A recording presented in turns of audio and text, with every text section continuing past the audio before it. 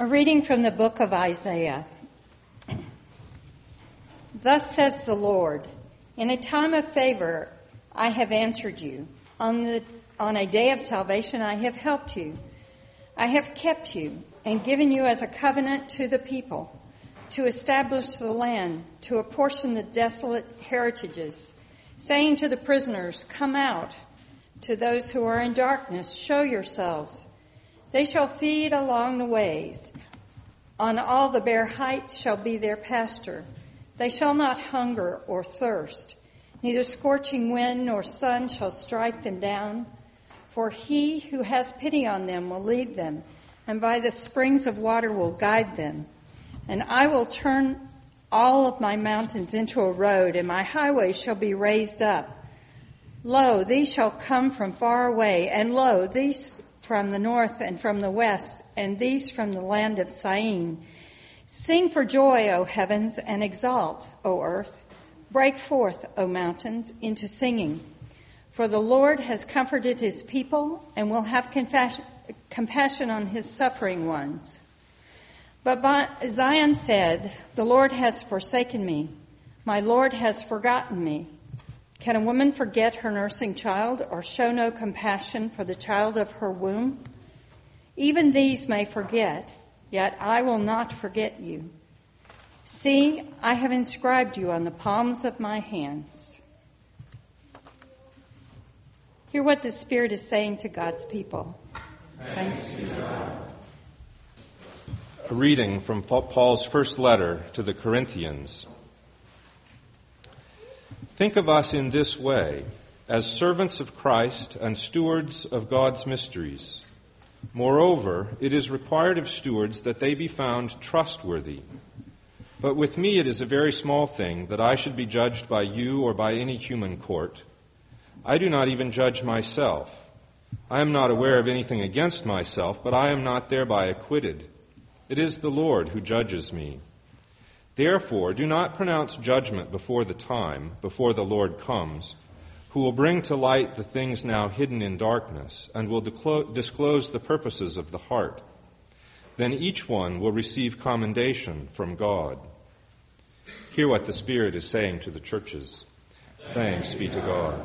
The Holy Gospel of our Savior Jesus Christ according to Matthew. Glory to you, Lord Christ. Jesus said, no one can serve two masters, for a slave will either hate the one and love the other, or be devoted to the one and despise the other. You cannot serve God and wealth. Therefore I tell you, do not worry about your life, what you will eat or what you will drink, or about your body, what you will wear. Is not life more than food and the body more than clothing? Look at the birds of the air. They neither sow nor reap nor gather into barns, and yet your heavenly Father feeds them.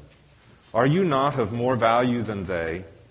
And can any of you, by worrying, add a single hour to your span of life? And why do you worry about clothing? Consider the lilies of the field, how they grow. They neither toil nor spin, yet I tell you, even Solomon in all his glory was not clothed like one of these. But if God so clothes the grass of the field, which is alive today and tomorrow is thrown into the oven, will he not much more clothe you, you of little faith? Therefore, do not worry, saying, what will we eat, or what will we drink, or what will we wear? For it is the Gentiles who strive for all these things. And indeed, your heavenly Father knows that you need all these things. But strive first for the kingdom of God and his righteousness, and all these things will be given to you as well. So do not worry about tomorrow, for tomorrow will bring worries of its own. Today's trouble is enough for today. The Gospel of the Lord. Praise to you, Lord Christ. Be seated, please. I don't usually do this in a sermon. I don't usually talk about a book that I have read. Because probably not all of you have read it, and so you're not going to know about the book. But I'm going to do it today, and there's a sort of a reason why I'm doing it today. Some of you know from Facebook that we're getting a dog, and you know that I'm thrilled about us getting a dog. And we were dog sitting it over the weekend, and so Friday, Shelley was working, and I was home, and the dog was a little bit anxious being in a new place, and I wanted to go downstairs and write, and she was having nothing to do with that. She wanted me upstairs. So I came upstairs, and I read this book, and I read it in a day, and I was impressed by it, and so that's why you're hearing about it today. The book was 3 Cups of Tea. Have any of you read that book? Okay, 1, 2, 3. Some folks have read 3 Cups of Tea. It's about Greg Mortensen, and Greg Mortensen is an alpinist, a mountain climber, and in the mid-90s, he wanted to make an attempt at K2, which is probably the world's hardest peak to climb. It's like the 2nd or 3rd tallest mountain in the world, but it's just straight up. So he went to Pakistan and went up to make this attempt. Didn't make it. Somebody on the team got very sick, and they had to porter him down, and then Greg got sick and came down. And on the way down, he got lost. He got separated from his group, and he's on this big glacier called the Baltoro, thinking he's headed to one village, and he ends up in a different village, a village that has never had an American visit. This other village they have lots of expeditions go through, but Corfe has never had an American visitor, and so he stumbles into the village half dead. The headman of the village takes him in. It's close to wintertime, so they're all sleeping downstairs in amongst the animals under, smelly wool blankets, and that's where Greg is sleeping. It takes weeks for him to regain his strength, and so they nurse him back to health, and finally his team figures out where he is, and they come and find him. He stays with them about 6 weeks, and promises, before he leaves, promises the headman, who's been so good to him, I will come back someday and build for you a school. So he gets to America. He works as a nurse in an emergency room late at night, lives in his car so he doesn't have to spend money to rent a room, and tries to figure out how to raise money for a school. Before he'd left Pakistan, he'd figured out it would cost about $12,000 to build this school. He writes letters to Oprah Winfrey, all kinds of people, no response. One of his fellow mountain climbers puts a story in a mountain climbing newsletter, and the guy who founded Intel saw it and called him up and said, how much would it take to build a school? $12,000. Well, here, I'll write you a check for $12,000, but don't mess up. Bring me back a picture of this school. So he flies back to Pakistan, buys all of the materials that he needs, gets them on a truck rented, and is headed up into the upside, as they call it, gets to the village and realizes he can't get the materials there because there is no bridge. And there's a deep river. They go in a little peach crate across a wire over the bridge. So they've decided, while he's been away about a year, that what they really need first is a bridge. So he stores all of the materials in another village, comes back to America, has to raise another $12,000 for the bridge. The same guy, the guy from Intel that founded Intel, calls him out and says, here's another $12,000, but don't screw up. I want to see this picture of this school. So he goes back, he builds the bridge. They then discover that about a third of the materials have been absconded with. And he meets lots of people in Pakistan, some savory, some not so savory. He gets the extra materials. They get the bridge built. It's too late to build the school. He comes back to America. It's taking 3 years. He's really impatient. He finally gets back over there, and they're building a school. He's taken his level and his plumb bob, and he's out there sort of supervising the building of this school, making sure everything is just right. And he's driving everyone nuts. So the headman of the village finally says to him, Greg, come with me. And they walk up onto a glacier and sit down, and he gives him some instruction. He says, we've been here a long time. We know how to build in these circumstances. Don't worry. We're going to take care of it. It's all right. You need to learn our ways if you're going to do this. And he gives then a little lecture from where the book gets its title. He says, when we take you in, the first cup of tea, you are a stranger. The second cup of tea, you are an honored guest. The third cup of tea, you are family. And we will do anything for you, including die for you. So relax. It'll be okay. The school gets built. He takes the pictures. He goes back, shows them to the guy who's now dying, gets to see the pictures before he dies. He founds the Central Asia Institute.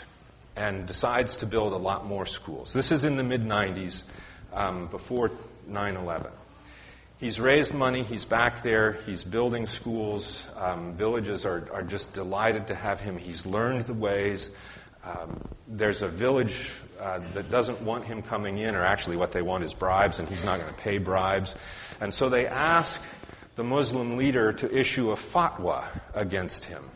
And he won't do it, keeps on building. He's in Pakistan on the day, September 11th, when the airplanes fly into the Twin Towers. And the people there hear about it, and they're grief-stricken for him. And the thing that you do there is you give somebody an egg when they're in grief. And he's getting into his Jeep to head down the mountain with this handful of eggs that have been given to him for the people of the village of New York. And he doesn't know quite what to do with it. When he comes back, of course, things are going all to pieces over there. And another Muslim leader has issued a fatwa against him, that he should not be allowed to work in Pakistan. And he doesn't know quite what to do.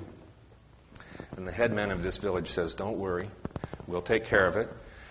They get the Muslim leaders together, who then ask the Supreme Council that's in Afghanistan of the Shiites to issue a shariat, a judgment.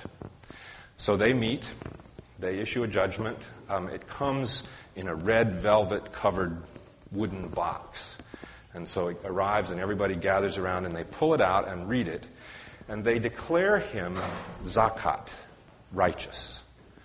He's an American, he's Christian, but he's zakat, he's righteous. Do whatever he says this Supreme Council. He says that what he's doing is making peace one school at a time. He said, if these children have schools to go to that are neutral schools, they won't go to the madrasas, to the radical schools and become radicalized. He's particularly interested in teaching girls. And some of the women that have grown up in his schools have gone on to become doctors, and believe it or not, have gone back to their villages and not to the big city to give health care to their villages. So what does all of this have to do then with our readings today? Paul is talking to his Corinthian community, and we've heard kind of the contention that's going on in Corinth. Some of you say, I belong to Paul. Some of you say, I belong to Apollos. Some of you say, I belong to Cephas. Apollos is a good Greek name. Apollos was probably a Greek Christian who was saying we ought to just not worry about Jewish things, go straight ahead. Cephas, or Peter, is a good Jewish Christian and saying we need to become Jews before we're Christian. Paul is saying, no, we need to find a way for both of these groups to live together. How can we find a way for both of these groups to live together? Paul's astonishing accomplishment was to find a way in which Jews and Greeks could worship the same God together. One of the things that Mortensen learned or asked to be taught was how to pray. He went to mosque one night. They actually prayed in the parking lot of a gas station. And the guy taught him how to pray the way the Sunnis pray. He got up to the village and discovered they were Shias and they prayed differently, but he went ahead and prayed the way a Sunni does. And they were astonished that a Christian, an American, would take the time to learn to pray in that way. Paul says, you should think of us, the leaders, in this way, as slaves of Christ and stewards of the mysteries of God. And that word mysteries, Paul uses in a number of ways. It's about what God's plan was from the beginning of time, and he's saying to the Corinthians, you're it. You're God's plan from the beginning of time, Jews and Gentiles together. This was God's plan, and we, your leaders, are stewards of that mystery. It's also, he uses it for the sacrament, for the mystery, for the Eucharist. We are stewards of the Eucharist. So as we get together as the church, of course Mortensen could very well tell you don't worry about food or clothing or anything like that. Seek the kingdom and these things will happen. But as we get together as the church, we are the stewards of the mystery of God, a place where we can come and be related to one another despite our differences, despite everything that might make us different. This is where we can come to belong together. So I was thinking about it and thought, why don't we adopt the phrase 3 sips of wine? First time you come among us, you're a visitor. Take communion with us. The second time you come among us and take communion, you're an honored guest. Third time, you're family. He was able to overcome huge barriers to be declared zakat by the Supreme Council of the Shiites because of what he was doing. Christian, infidel, they still call him infidel, but zakat. That's what Paul was aiming at. How can we find a way in this world to come together into one body? 3 sips of wine. First time you're a visitor. Second time an honored guest. Third time you're one of us. No differences. Doesn't matter where you came from, how you got here. Third time you're one of us. Think of what we could accomplish. We may not build schools in Pakistan, but we can accomplish a lot by incorporating people into this family irreducibly. 3 sips of wine. First time a visitor, second time honored guest, third time family. Amen.